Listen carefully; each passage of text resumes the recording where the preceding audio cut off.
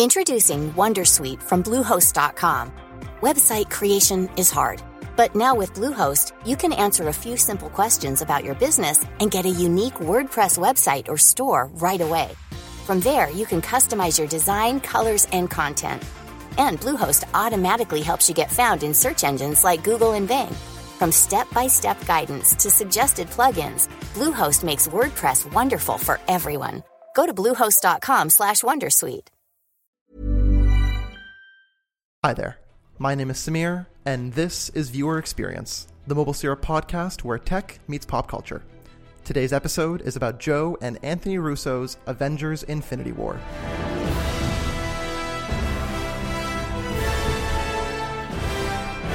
On the show with me today is Mobile Syrup staff reporter Bradley Shankar. How are you, Bradley? I'm great. Thank you for having me. How are you, Samir? I'm quite well. Thank you for asking. Later on the show, I'll also speak with Toronto-based storyboard and concept artist Rob McCallum, as well as University of Western Ontario Media Studies professor Tim Blackmore. Rob will shed some insight into what it's like being an artist for science fiction films, while Tim will attempt to lend an answer to the difficult question of what makes good science fiction.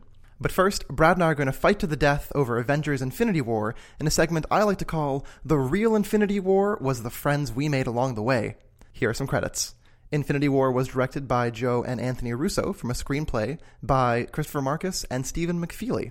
The film's story is based on characters by Stan Lee, Jack Kirby, Steve Ditko, Jim Starlin, and a veritable catter of writers and artists from 79 years of Marvel Comics' House of Ideas. Trent Opalock was responsible for the film's cinematography, Alan Silvestri composed the film's score, and Jeffrey Ford and Matthew Schmidt were responsible for editing the whole thing together. Infinity War stars... Oh boy, let's see if I can do this. Infinity War stars Robert Downey Jr., Chris Hemsworth, Mark Ruffalo, Chris Evans, Scarlett Johansson, Benedict Cumberbatch, Tom Holland, Chadwick Boseman, Paul Bettany, Elizabeth Olsen, Sebastian Stan, Chris Pratt, Josh Brolin, Don Cheadle, Zoe Saldana, and pretty much every single actor who's appeared in a Marvel Cinematic Universe movie, except the villains, since 2008. This movie is full of actors. Infinity War is the 19th film in the MCU and is technically the second sequel to 2012's The Avengers. The film stars Josh Brolin as the Mad Titan Thanos, whose goal is to collect all 6 of the cosmic Infinity Stones in order to accomplish his devious goal of bringing balance to the universe. When his plan sends him to Earth, it's up to the Avengers, Earth's mightiest heroes, as well as the Guardians of the Galaxy, the Mighty Warriors of Wakanda, and Sorcerer Stephen Strange to stop the vile villain. Before we continue, listeners beware, we will be talking about spoilers. Thanos is a fictional character, and his demands for silence are irrelevant to me. If you don't believe me, Nicole Kidman is a ghost, Rosebud is a sled, and Snape kills Dumbledore. I'm serious. Once I'm done this sentence, I'm going to list 4 characters that die in Avengers: Infinity War just to prove that we're going to be spoiling this movie. Peter Parker, Stephen Strange, Peter Quill, and T'Challa.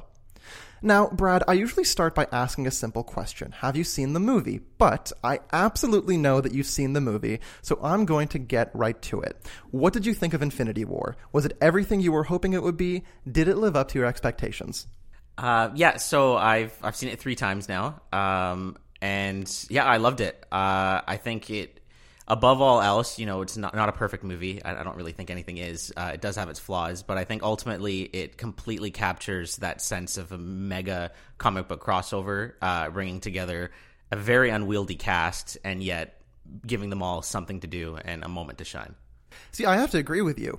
Even when I left the movie, and I should mention that I left the movie not really loving Infinity War. I liked it. I left the movie liking the movie. But having some time to ruminate and stew over my thoughts and really think about what I did and didn't like and what the movie was, one of the things that I like now and one of the things that I liked even when I left it, and I saw it on Saturday, was the way that there were so many characters, yes, obviously, sure, but the way that each character got something interesting to do and also got something interesting or funny or clever to say. Absolutely. Even like the minor characters who, in the grand scheme of things, might not have as big of a role in the plot, they do have a a witty comeback or two. I'm thinking, what was it, the Jesus line where Peter Quill is like, or Stephen Strange is, what master do you serve? And Peter Quill goes, what am I supposed to say, Jesus? Oh, that was funny. I thought that was a funny thing right there. So let's talk a little bit then about what you said earlier, which was, it wasn't a perfect movie. There were some things that you didn't like very much. And I'm curious about that because, listeners, as you may or may not know, Brad is sort of our resident MCU fan. He's a huge fan of Marvel comics in general, but he's also a big fan of the Marvel Cinematic Universe. So then what weren't you a fan of? What didn't you like? So I think we could just get right into the moment, that everyone's really talking about is the ending. And that's kind of been a little divisive for some people. As Samir said, we are going to full spoilers. So once again, here's your last warning. Pretty much half the heroes die. Half the universe dies, really, including, like Spider-Man and Doctor Strange and Black Panther. Pretty much all the Guardians of the Galaxy except for Rocket, interestingly enough. So I think it's interesting because I do see the criticism where, some of these characters 100% are coming back. We don't know for sure who exactly will come back outside of Spider-Man has a sequel. Homecoming 2 is going to start filming sometime this July. So we know for a fact, like, Tom Holland's coming back. He just started in this universe. Same with Chadwick Boseman's Black Panther. His movie made $1.3 billion. He's 100% coming back. So even though their deaths in the moment, particularly Spider-Man, is like, oh my God, that was so emotional. Just as a little side tangent, I love that these movies are willing to focus on the fact that he's a kid and he has very raw scenes of emotion. Like you see that scene in Homecoming where he's like crying, he's scared, he's trying to lift up the all the rubble. And same thing in this movie. He's scared and he's hugging Tony. Like, it's a great moment. But anyways, back to my point. So yeah, there is some of the stakes are lifted knowing that some of them are going to come back. I do think, and I understand the criticism, you should judge this movie on its own rather than the broader context of a sequel, or in this case, like a two-parter.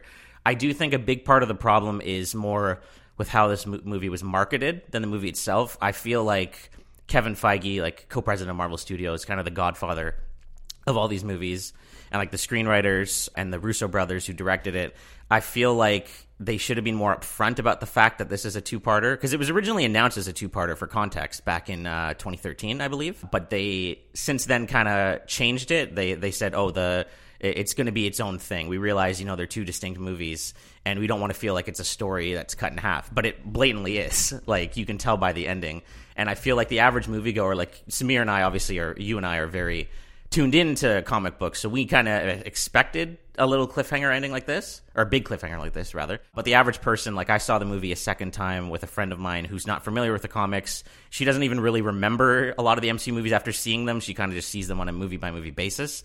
And, like, she's the average person that I kind of try to consider when I see this. And, like, she had no idea that it was a two-parter. I feel like if they were more upfront about that, it would be a little better than people coming out and be like, what's going on? Like, what's happening? Because even in the marketing, they kept marketing this movie as the end. Like, the trailers, this is the end. And it's true, it's the beginning of the end, but they never stressed that. They just said the end is near, this is the end, blah, blah, blah. And I just feel like they should have been more upfront about that. Understanding the marketing of this movie is sort of why I didn't love it leaving the theater, and why I came to enjoy it more, reflecting on it. Like Brad pointed out, a lot of the marketing focused on the conclusion of not really the MCU, but of this particular MCU storyline.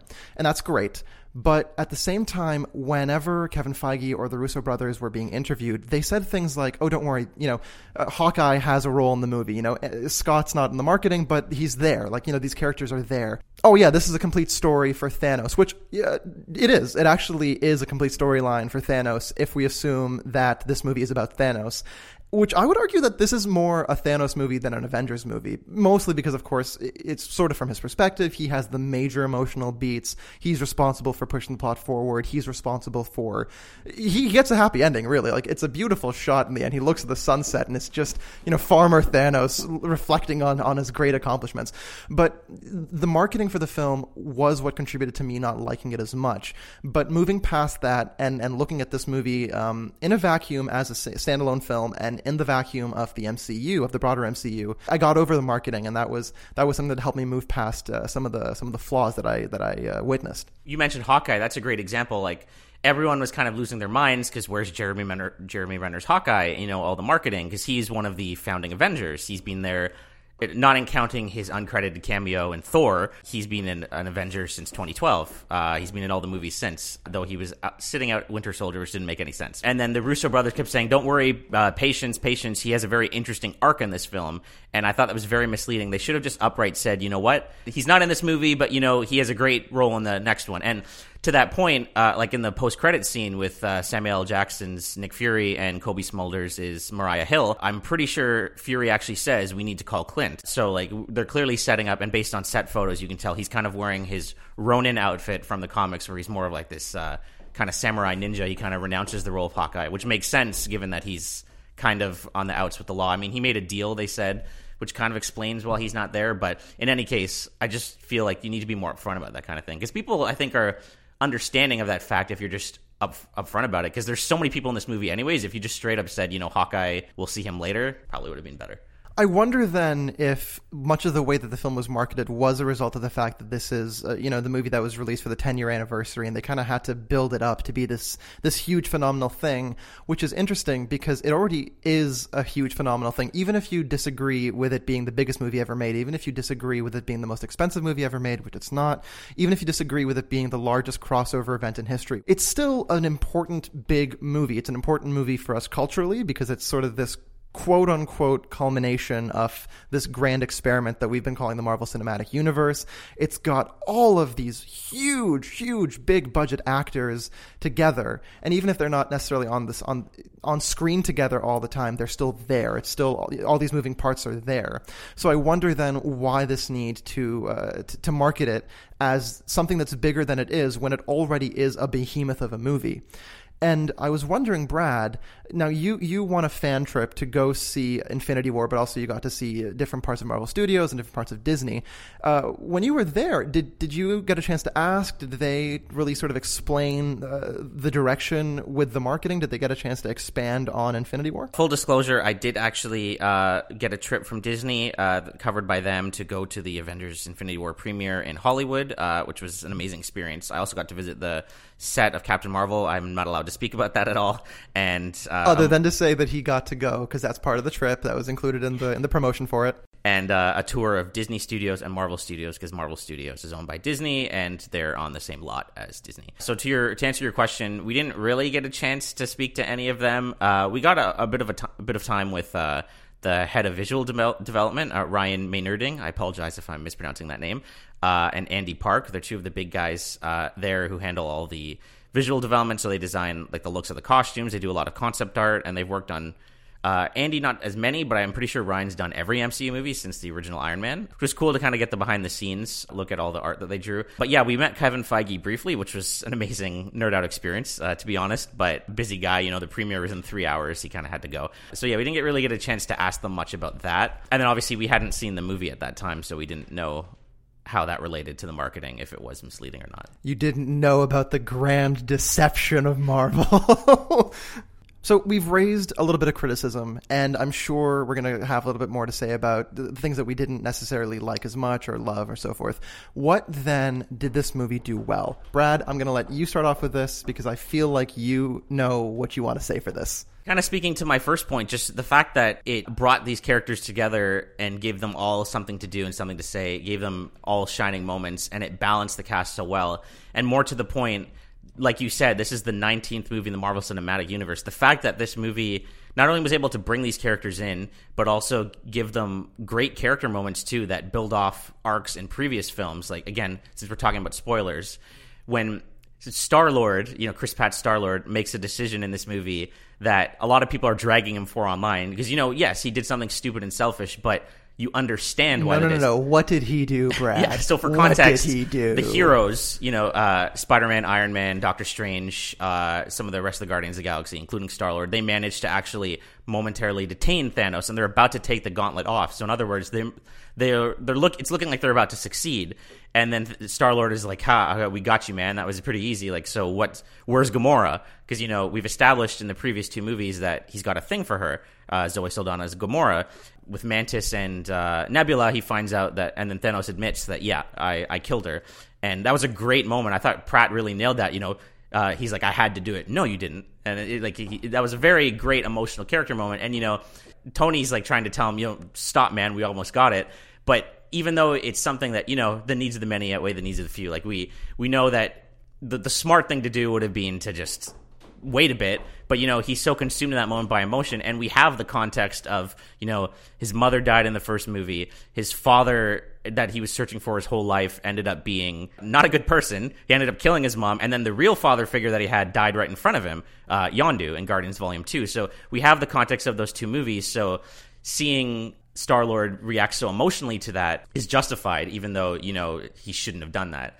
And same thing with Gamora, revealing the whereabouts of the Soul Stone. Again, the smart thing to do would have been to, let Nebula bite the dust and keep that hidden. But we have the context of their relationship in the previous two Guardians movies, so we know that they have a very twisted but almost endearing sister relationship. So you understand why Gamora would be like, I can't bear to watch Nebula suffer anymore, especially when I caused so much of her suffering in the first place. I want to end that, and that's why she tells Thanos the location of the stone. So I thought things like that, and that's just two examples that I focused on from the Guardians too. But like, there's so many other ones with Iron Man. And I think Doctor Strange has a really good role in this movie as well. So yeah, it just capitalizes so much, and not to mention the action scenes, like seeing them all team up together on Earth, or the final fight against Thanos at the very end, which probably elicited the most cheers in all three times I saw the movie, when Thor comes back with the Stormbreaker, which has Groot's arm as a handle, which is just hilarious. That was an amazing moment where Alan Silvestri's amazing Avengers score just comes in and Thor just wrecks all of the Thanos' minions, the Outriders. Like, it's an amazing moment. I agree with you on almost all of the points. Yes, watching the movie was very, very annoyed with the way that Star-Lord goes about costing the Avengers like the battle. The fact that he's responsible in this emotional outburst moment for effectively dooming half the universe. I thought that was rather silly, but understanding again the context of the previous two Guardians movies, understanding the context of this movie, and even seeing the relationship between Zoe Saldana's Gamora and Chris Pratt's Star-Lord in Infinity War, I understand that it had to happen. Because of course, and this goes back to the fact that 2018's Infinity War is part one of two movies, and was originally part one of two movies, and now is sort of its own standalone film, but it's really not. Knowing all of this, the heroes had to lose. They had to lose because this is a part one of two, but also they had to lose because this is really more of Thanos' story. Acknowledging that this is Thanos' story is also sort of what annoys me about that Star-Lord scene where he pretty much just punches Thanos back into consciousness. I was sort of hoping that Thanos would have a more clever way of getting out of that situation. But, I mean, what are you going to do? You've got a mind-controlling alien subduing you. You have a mechanical Spider-Man working with Iron Man to pull Drax the Destroyer holding you back. Stephen Strange also, so it makes sense. It makes sense in context. Well, and we know he wasn't expecting them all to be there. And he wasn't expecting them all to be there. So like it all makes sense in context, and that's the thing. Context is super important to this movie in a way that I would argue context hasn't really been that important to the previous films. And I'm gonna jump to Thor Ragnarok really quickly. Brad and I, of course, we talked about Thor Ragnarok when it came out. We both saw it a number of times in theaters, and I imagine on home media as well. One of the things that we were a little annoyed about with Thor Ragnarok was the tone of the film, and that it's this very important, essential moment for Thor. His planet gets spoilers, just spoilers everywhere, guys. His planet gets destroyed. His father dies. It turns out he has an evil half-sister. His brother is, well, he's Loki, so Loki's Loki. He loses his hammer and his hair, all this stuff, but there's just jokes and jokes and jokes. It's like a joke a minute. What I liked about Infinity War was the tone. It had this important tone, but also the context in this movie mattered. We kind of did have to watch, the past 18 movies to get to this point. And there is an argument to be made against that. I've made that argument before. I've made that argument in private. I've made that argument in public. I've made that argument to whomever will listen. But as a movie that, first of all, yes, has been marketed as the culmination, but as a movie that includes all of these characters that have dozens and dozens of screen hours to establish who they are, I'm willing to forgive the fact that this is a movie that relies on viewers needing the context of the previous MCU. I will say, speaking to criticisms and speaking to what Brad said about how cool it was watching all the Avengers fighting together, as a fan, I was really, really upset that I didn't get to see all the action figures fight on the same field. I saw you mention that, and again, that kind of ties into the broader point. We know we're going to get that in the next one, which again shouldn't entirely be used as a defense for this movie, but a lot of like the bigger moments, like Steve and Tony reuniting, 100% that's going to be a big emotional moment in the next movie, especially since they're one of the few survivors now, and like all the teams working together, including Captain Marvel. We know Ant-Man and the Wasp will be there, so I imagine that big galvanizing moment, and hopefully Steve will finally say Avengers Assemble, because we kind of got teased with that at the end of Ultron. I'm hoping that happens in that movie, but it's interesting you brought up Ragnarok and then the broader context of this larger cinematic universe. I think, again, I don't want to use it entirely as a defense, but I think it is interesting because nothing like this in cinema has ever really been attempted, this idea of a broader cinematic universe. Obviously, we have movies that are related with sequels and spin-offs or whatever, but the idea that there's such a broad... It's kind of like a big TV series in a way. It's kind of hard to find a complete analogy for it, but... So I think it's interesting how we criticize this movie because nothing has really been done like it. The idea that there are all these other movies that you have to consider, or maybe you don't have to consider them depending on how quote-unquote relevant they are to the broader MCU. So it is an interesting thing. Like for me, again, I said the marketing I think was more of the issue. I do think being the broader nature of, some of these movies already confirmed, that does undo some of the stakes with the death. But I do think because it is... a larger film, I'm not entirely upset with some of them being undone, because at the end of the day, like the deaths, we don't know exactly who's coming back or in what form, and I think the fact that some of them are missing kind of raises some interesting questions of how they're going to deal with that. Like, the Avengers are even more fractured than they were before. Like, the Guardians of the Galaxy is just a raccoon now, or as Thor comedically says, rabbit, which is great. And, like, I'll be curious to see how other characters step up. Like, Wakanda is completely ruined now, presumably missing, like, half of its army. Its king is gone, so that really, and presumably we don't see Shuri pass away. She just kind of was knocked out by one of the Black Order, so presumably she's still alive. It'd be kind of interesting, for example, to see how her and Okoye kind of step up. Maybe Okoye becomes like the de facto, not king obviously, but like leader of whatever. So it'd be kind of interesting to see.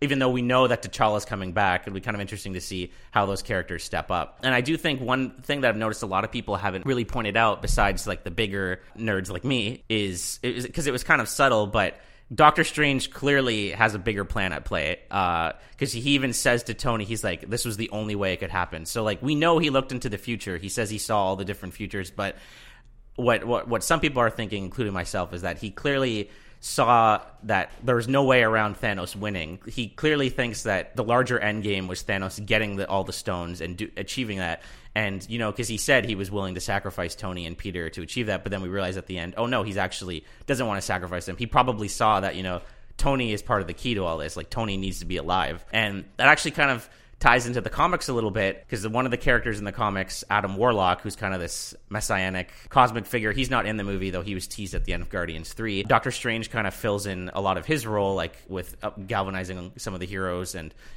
giving them a lot of exposition.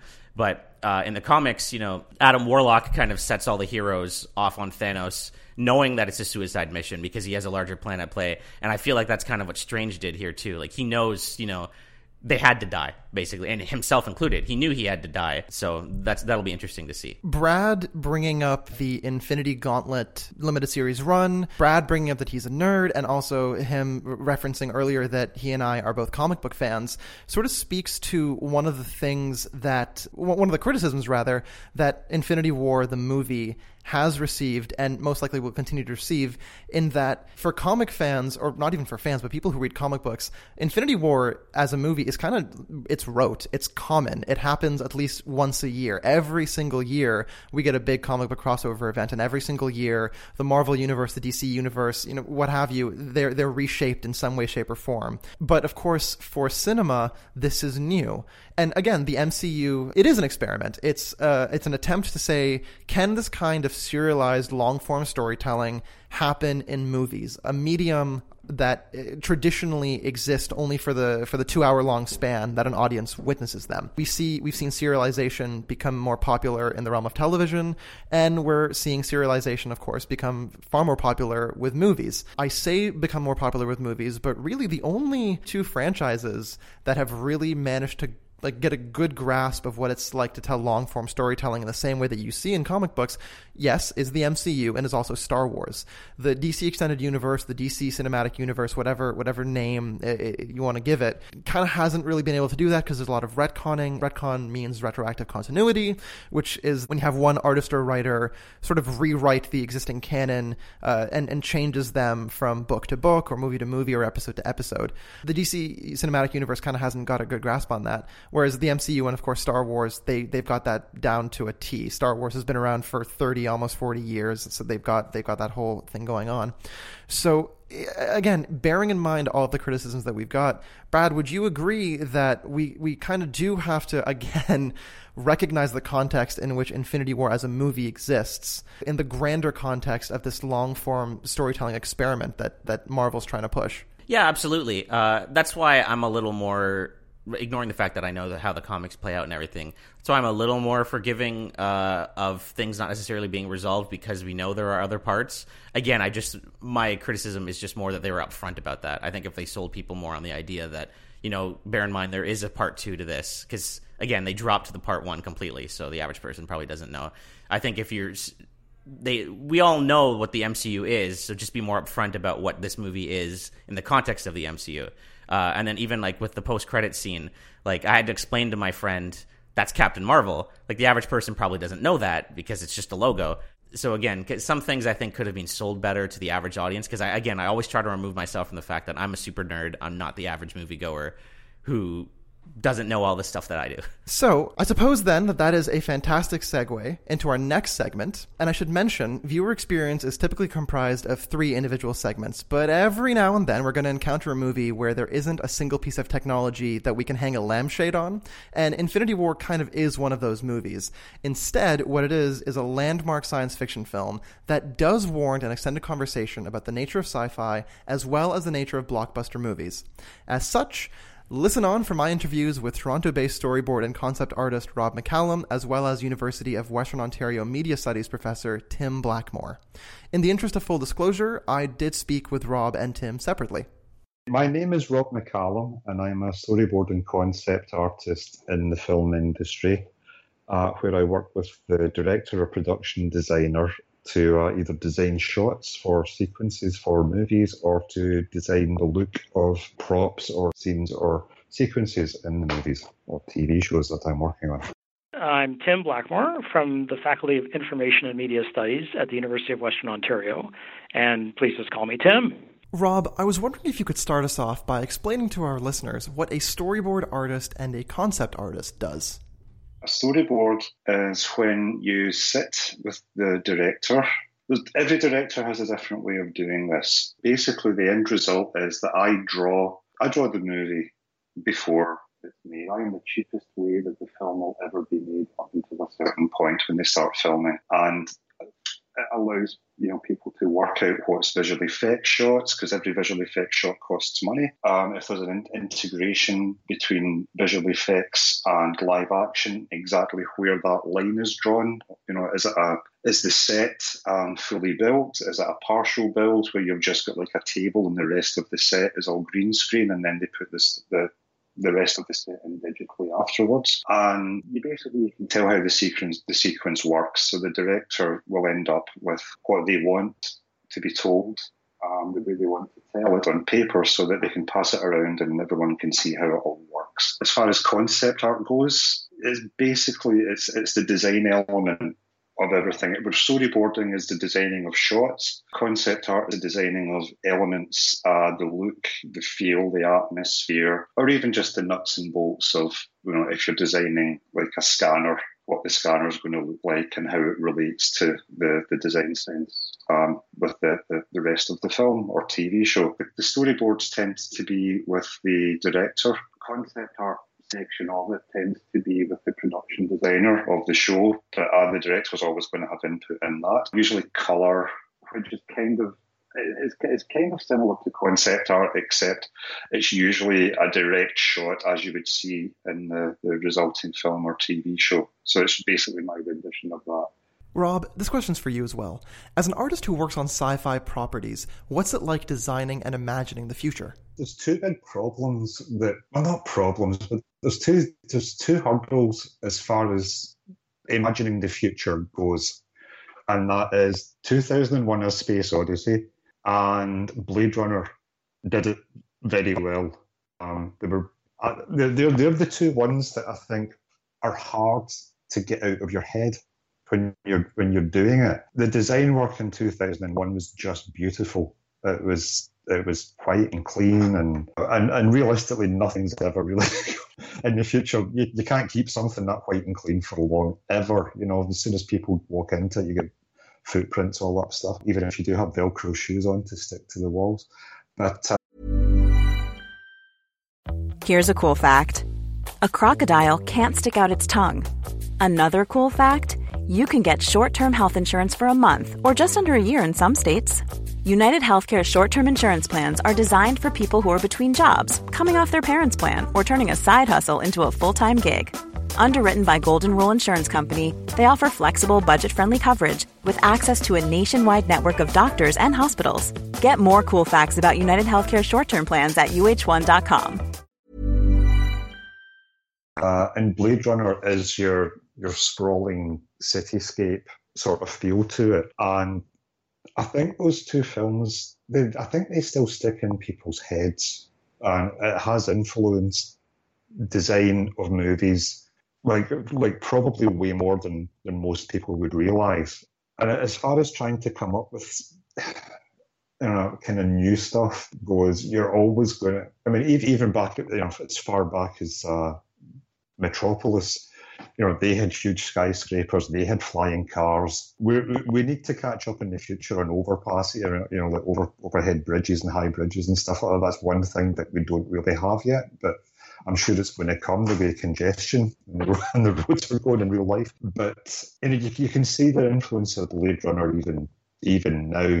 And every single sci-fi movie almost that you see, there's something that probably has a direct line back to Blade Runner. It's the one that everyone keeps going back to. It's kind of hard not to be honest, because I think they did it pretty well. It was we don't have flying cars yet. Between them and the overpasses, we can do with them, but just the general look of everything.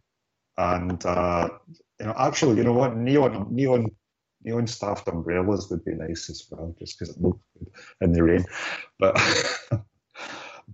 yeah, those two films have got a massive influence. I keep saying this again, but because I'm trying not to pick out examples for specific films from these days. But if you look at things like Ghost in the Shell, Mute actually has a bit of a Blade Runner. Duncan Jones' Mute, that's got a bit of a Blade Runner-y vibe going on to, except it's got it taking place a lot in the daytime, but it's actually kind of nice because you never usually have that in sci-fi movies. When you see things in movies, like, so take the old Star Trek, for example, the original series. That was how, at the time, they imagined computers would be, and the exterior design of the Enterprise is still beautiful. It's very sleek and very simple and nicely designed. The inside is very 60s and of the time, so it's very orange and everything, and all the computers are wee blinking lights. And in a way, they were much more, the computers in, like, say, Star Trek, or one of the more designy science fiction movies, they were a simplification of what they thought computers might end up being like. Because at the time, I suppose computers were huge, big, cooled rooms full of these tape-wielding monstrosities that were a computer, and everything came out on ticker tape and that. So it made sense that they would simplify a computer for what they knew culturally at the time. And like nowadays, we're all walking about with computers in our pockets that you can shoot and edit a 4K video on and do the soundtrack, and it makes phone calls, So some simplification at the time and what we kind of might think things are going to be, but it's all going to be based on your knowledge of now. This next question is for both of you. Why do we love science fiction? Why do we keep flocking to sci-fi narratives? I think the fact is that we're interested in the fantastic. That is, that which is completely outside of our experience and outside of it. Effectively, these are waking dreams in many ways. And I think we're really interested in that. I think we are, as human beings, seem to be possessed by this notion of that which cannot be, and that many people seem to wish and feel that if they could get there, they'd be happier, and so on. So it's sort of, there's always a fantasy element, and when I say fantasy, I don't mean swords and sorcery fantasy. I mean there's a quality of a phantasm or of a dreamlike state that you could somehow. Life would be better if you could only, have your robot friend to keep you company or whatever it might be. So that we look at science and we look at the future as being a hopeful, undiscovered country. And in American science fiction particularly, science fiction has used or has played the role of being the frontier, the hopeful new frontier. So that's a lot of why we're attracted by it, even if it's gloomy. And often that, people may be in love with a genre. In the case of, say, the film noir, or people are in love with Blade Runner because it's noir. So they may just love that. They may just love the idea of zombies for whatever, multiple bunch of reasons. But probably at the base of it, there's the idea that there can be a new world that comes out of this. So even the most recent reboot of the Planet of the Apes films suggests that these apes are better than we are, and that Caesar sees a world which is better, which is more peaceful, and it's certainly shown that way. I mean, it's certainly romanticized enormously. So there's a great deal of romance, small R romance, not lovey-dovey romance, but romance where you get to dream that, hey, life could be simpler. And Westworld takes up the same issues. It's like, what if life were a Wild West show, but it was real? So there's a real sense of hopefulness and dreaming and a wishing to be somewhere else, I think, in our lives that drives a lot of this. People like ideas. People like to be visually wowed, because an awful lot of science fiction movies you get the kind of lower key science fiction movies, but it's the big flashy ones, the big ones like I've not seen Infinity War, but the trailers look phenomenal. Visually, we like to be stimulated. Idea-wise, we like to be stimulated, and science fiction's a great place for ideas. Most genres, while they do, horror films have got great ideas, thrillers can have great ideas. It's science fiction has great ideas which are allowed to go in certain ways depending on the genre of the film. But with science fiction, it talks about us now. The best science fiction films kind of talk about what's going on in our world right now, and usually challenges a question, poses a question to make you think about whether you realise you're doing it or not. A lot of the time, it makes you think about your life now. Really, I mean, if you look at things like, people like fantasy as well, like films that involve goblins and dragons and stuff like that. That's fantasy, but science fiction is actually probably a wee bit more likely. Than going down the street and seeing a hobbit fighting a dragon. You're more likely to be able to get like a hologram coming out of your cell phone at some point in the future. And I mean, I actually worked very briefly on a film called Unknown with Andrew Niccol, who's made some very, very interesting sci-fi films that posed quite interesting questions about life. And Unknown is basically the trailer. It's going to be on Netflix. I think the trailer was just, I actually saw it for the first time at the end of the week. And it's basically people are kind of fitted with augmented reality in their vision. And you know what? It was actually really nice, because it wasn't super flashy in the trailer. It was just very subtle, wee white lines and dialogue to just kind of augment things a little bit more, which is actually probably what it would be, because if you're looking at things in your day-to-day life, you don't want it looking like a 1995 web page where you get flying toasters all over it and stuff like that, and remember these Tony Stark sort of targets, or Terminator targets and things like that. It's a nice wee glimpse into what could be, what you hope might not be around, and otherwise and it can also act as escapism. So there's a kind of wide range of why I think sci-fi is popular and why people go and see these films. Tim, this one's for you. What makes good science fiction? Good science fiction, or great science fiction, it's so rare. Like most things. I mean, most science fiction is crap, whether it's written or whether it's film. And because now, as of last week, I guess, 2001 is 50 years old, it's still a remarkable piece of science fiction. Mostly because Kubrick understood how to make this vision without pushing he didn't try to do anything that he couldn't actually do. I mean, the thing now, when you go back and look at it, the things that look the worst are the ape suits. They're just so bad. It's like, But apart from that, he did really well because they planned and used all analog technologies, in the making of the film. But they really were and he really pushed. I mean, he used every piece of camera technology that he knew, and he was a lens nut, as you know. So a text like 2001, where the original, is really the original short story, The Sentinel, was really sort of mildly interesting. And then Clarke's novelization of the film that he and Kubrick wrote together is kind of tedious and sort of bland. I mean, a lot of Clarke's texts are bland. I don't, Clarke is an interesting guy. He had good ideas, but he wasn't a great writer. This isn't, it's not like H.G. It's the same thing with H.G. Wells. Interesting, but not a great writer. You're not going to run home to read your. Maybe if you're 14, you're going to run home to read your Arthur C. Clarke. But when you're 30, you're like, let me watch another episode of Peaky Blinders.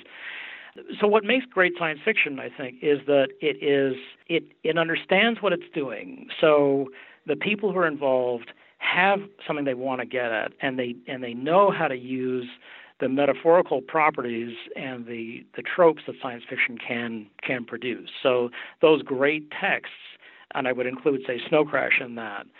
It's, Neil Stephenson looking at this and saying, I'm a computer coder, I've learned something about linguistics, I've learned about the way that language programs the brain, I'm going to follow the Sapir-Whorf hypothesis, I'm going to do some, I'm going to read a bit of Chomsky, I'm going to read some ancient Sumerian texts, or, I'm going to read up about ancient Sumer, and I'm going to put all this together in the context of hacking now. And say the 22nd century, basically. And I'm going to give a cultural critique at the same time. That's an amazing piece of text, but it's really rare. And so what makes it good is that you come to it you're fully loaded with all kinds of ideas that you're prepared to play with. And you're not just there to play, because you're going to play with the ideas, but you're also going to drive a narrative. And most science fiction is narrative-driven and plot-driven rather than character-driven. That's changed somewhat. Since the new wave, basically since the 60s and the 70s, that's changed, where before the 60s and the 70s, characters just tend to be characters. But after people like Philip Dick and Harlan Ellison and Joe Haldeman and James Tiptree Jr. and Ursula Le Guin, characters began to look like human beings. And so now we can have entirely character-driven texts. And some of those character-driven texts are great. They are truly wonderful books. But Gateway, I'm thinking about a film that would be. You could make Gateway now by Fred Pohl, which was a Hugo and Nebula. That book won every single award in, I think, 1977 worldwide. You could film it now, but there's a terror in it, and there's a sort of an appalling doom that hangs over it. And the characters are almost always frightened and scared for their lives, or they're just scared, or they're just panicking. And and the characters are beautifully written. But the science, Pohl was also really interested. He was also an amateur, basically a hobbyist scientist, basically. So he was hugely a reader. He read about astronomy, he read about biology, he read about all kinds of things. So he mixes all that stuff together. He puts together an artificial intelligence, which is a program that was written which the character calls Siegfried von Schrink, who he sees every week and gives him Freudian analysis, but it's an AI. And that's just part of the text. So you can't make a great science fiction text from special effects. That won't do it. You've got to have characters that we can believe in, a story that they're going to follow, and a plot that's going to keep us going, that we are, as I say, we go along for the ride. So that's a few of the things that make, I think, science fiction great. Both of you talked a little bit about the positive aspects of sci-fi. In your opinions, what is it about dystopian futures that draw in audiences and readers? Why do we seem to like dystopian fiction so much? It seems to be this one of the paradoxes that we have, where as soon as we imagine Eden, we know very well that it's too good to be true. There's a certain reality. Ironically, this is the bizarre thing. We have friends come out of a science fiction movie and they'll say, this wouldn't have been realistic if he's like, are you kidding me? We just saw a movie. None of it is realistic. It's like, it's a movie.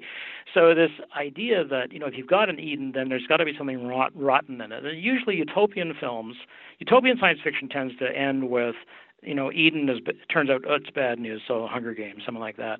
Dystopian science fiction, you're looking for the good stuff. So often, if you start with things badly, usually they will end well. If you start with things going well, they're going to end badly. So we know this pattern well enough that what happens in science fiction also happens in, that's why Westerns are such a cognate genre, because something's wrong in a Western. The new marshal or the unnamed hero comes to town, doesn't talk very much, and settles things, and then rides away, having straightened out the problems that were left behind, the problems that were systemic. The corrupt mayor, sheriff, the whole bunch of them are gone. The problems with racism have been fixed. If nothing else, the woman who has lost her husband and now has a single child, that she's set up on a plantation for life, that sort of very much middle-class dreams of stability and security. So if you start off with things that are dark, you know that what's going to happen in the text is that they're going to get fixed. Now, unless they're seriously grim, and you're dealing with something like Brazil or 1984, they're going to get better, not worse, in the course of the text. So a dystopia is going to start off badly, end up reasonably well, where there will be some kind of redemption. But we do seem to enjoy imagining very dark futures, even, and as I say, even in fantasy, where at the moment the trend towards grimdark has been, very strong. I think that's partly the times. It's partly the taste of the audience. There's so many things that go into, why are we interested in these, truly grim stories? And I think Walking Dead is one of those texts where you look at it and you say, okay, what are people getting out of this? And a lot of it is the identification with the few survivors, where people jam themselves into these identities the way they do in Game of Thrones, or any text, really, and begin to say, that's me, I'm rooting for so-and-so. As long as they're on screen, I'm prepared to go along with this narrative. So a lot of, and it's also, you don't want to go into a movie and have everything just be great. Even in a children's, if we can think of the sweetest text we can think of, there's still going to be trouble. There has to still be a conflict or some kind of contradiction. So even if you take something like Wreck-It Ralph, which is, pretty hard to get bummed out about, not a lot of crying children in Wreck-It Ralph, when I went to see it, as opposed to Inside, which is like Inside Out, where people are like, what? Kids are like, what's going on? If you take Wreck-It Ralph, there's still a struggle. He's still got to be trapped in this land. There's still a bad guy. There still has to be, this is still what appeals to the human being, is that there has to be a challenge. It has to be significant enough to the hero, protagonist, individual that we sign on with them and then see that challenge overcome. So a lot of the idea of, creating a wonderful possible future and then having it immediately turned into sort of this polluted wasteland suggests that now what's going to appear next? Well, the hero will appear next, and the hero will set things straight.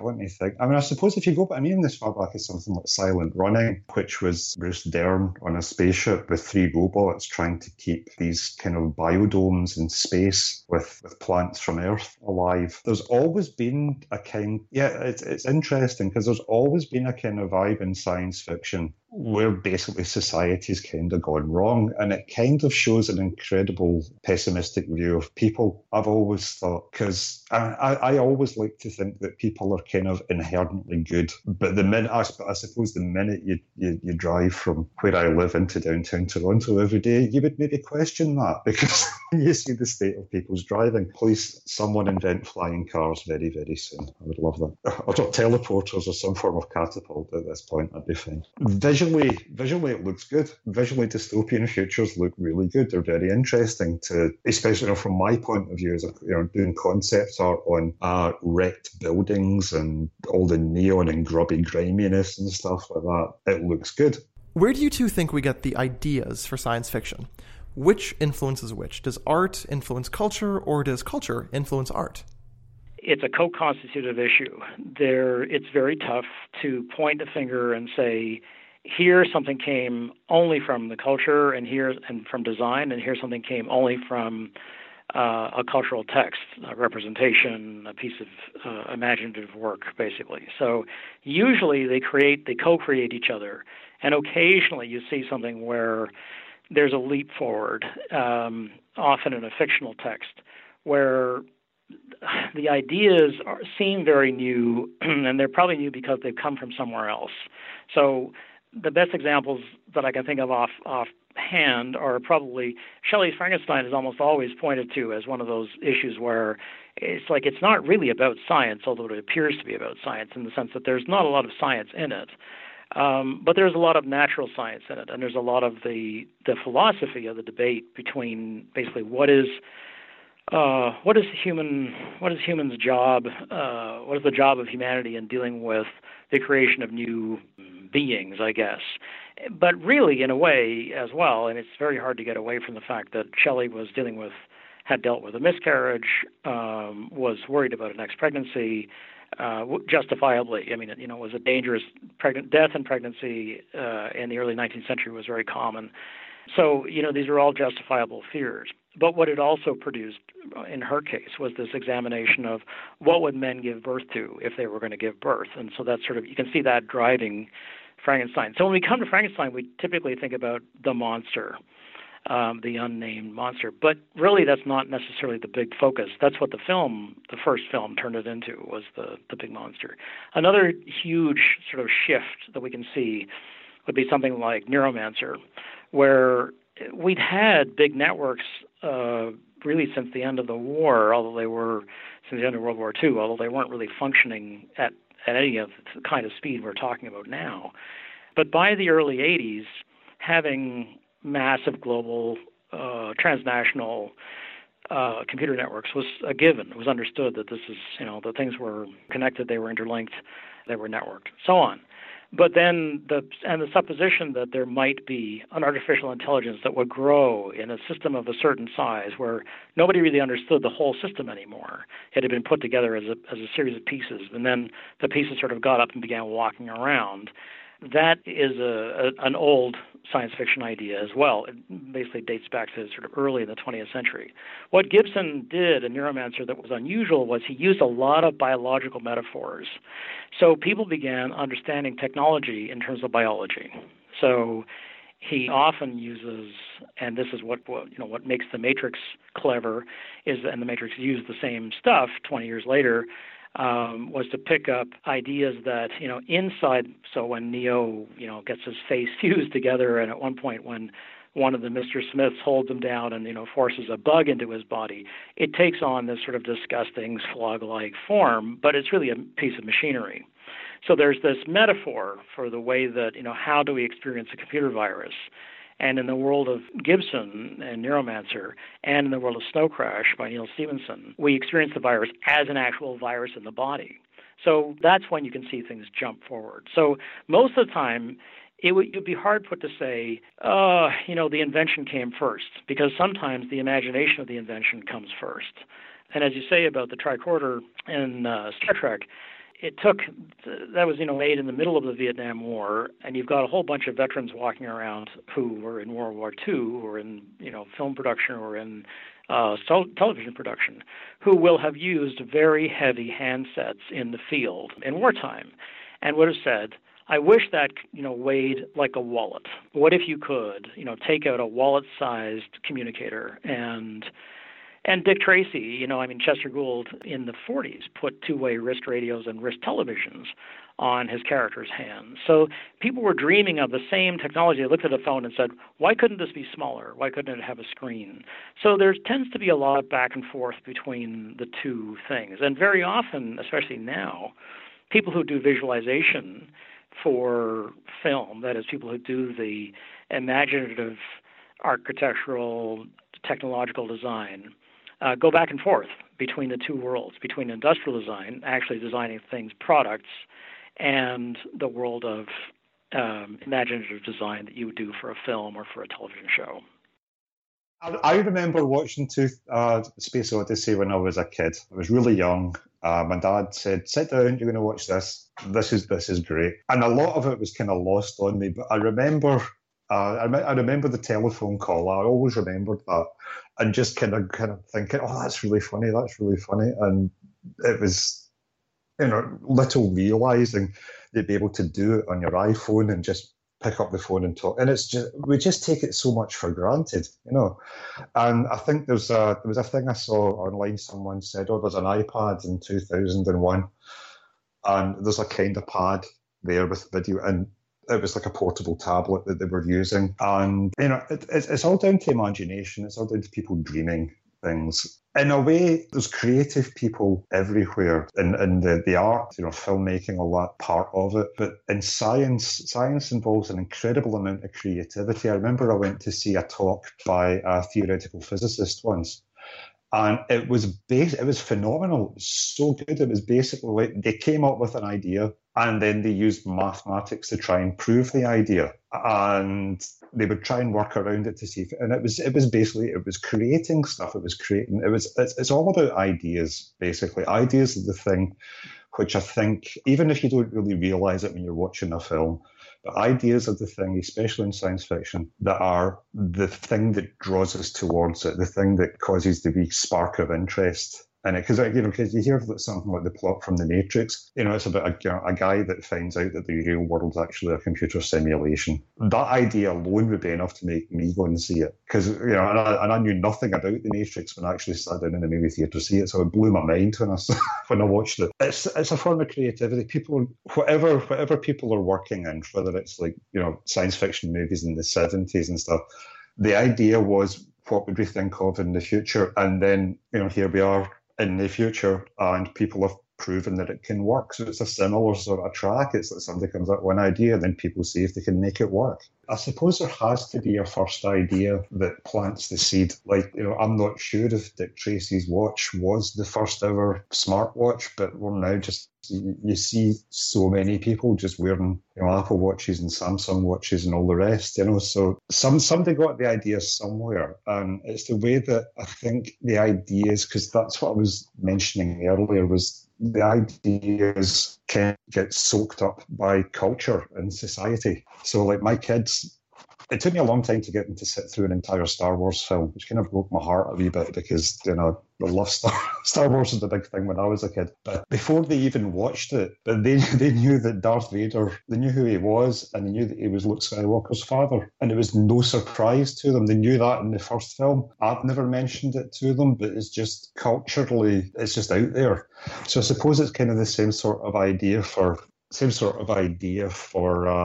science fiction ideas, and even like the gadgets and the electronics and the design involved and that we've seen. So there's a simplicity of design that people are going for because they saw it in a very well designed science fiction movie, perhaps. Finally, Rob, this one's for you. What do you think the future of science fiction design looks like? There's a question, right? I have no idea, because it all comes down to and there's culture involved in it as well. So it all comes down to cultural change. If we're still making movies, then, and we're not all driving about Mad Max style looking for gas, I really don't know. I think as far as movies go, it's probably going to come down to one film that comes out that has an amazingly original look to it, and then everything's going to look like that for a wee while. It's kind of how it's been. It's the feedback loop. You've got so many things influencing so many people, and there's so many people involved in the production of a sci-fi movie. You've got the people right from the beginning, like the storyboard and concept artists like me. You've got how the director's wanting it. You've got how the producers are wanting it. You've got how the studio wants it. Then you've got the production designer's input, and then it gets passed on to post-production. And then you've got the visual effects house. You've got all their animators, all their modelers, all the people doing lighting and stuff like that. So there's so many people involved in the making of one thing that probably one film's going to come out and everyone's going to go, wow, that looks incredible. And then this sounds very cynical, but it's kind of how it works. I mean, Star Wars came out, everything was a wee bit Star Warsy for a while, sometimes to hilarious depths. But and then stuff like something like Blade Runner came out, and we're still kind of feeling that these days. I mean, most films set in big cities have all got neon and people wearing Macs and stuff and cyber enhancement and stuff like that. And then you had The Matrix came out, and then everything looked a little bit, I'm trying bleach bypassed. look to it, which is very kind of dark colours and tints and stuff like that. And yeah, and then get your films like Looper, where actually Looper's version of the future, much like Mute, was actually probably quite realistic, and that there's a kind of integration of sci-fi into what is essentially very kind of realistic life. Everyone wasn't floating about on hoverboards yet and stuff like that. It's kind of the way the trends work, I think. And that's it for this week's episode of Viewer Experience. Before we go, we'd like to remind you that Mobile Syrup's flagship podcast, The Syrupcast, is available on iTunes, Google Play Music, and pretty much every podcasting app out there. Brad, where can our listeners find you? You can follow me at Brad Shankar on Twitter, BradShankar, where I tweet a lot about Marvel movies, primarily. And, of course, on mobilesyrup.com. Yes. You can find me at Samir Chabra on Twitter and, of course, on mobilesyrup.com. You can find Mobile Syrup at Mobile Syrup on Facebook, Twitter, and Instagram. Thanks for tuning in.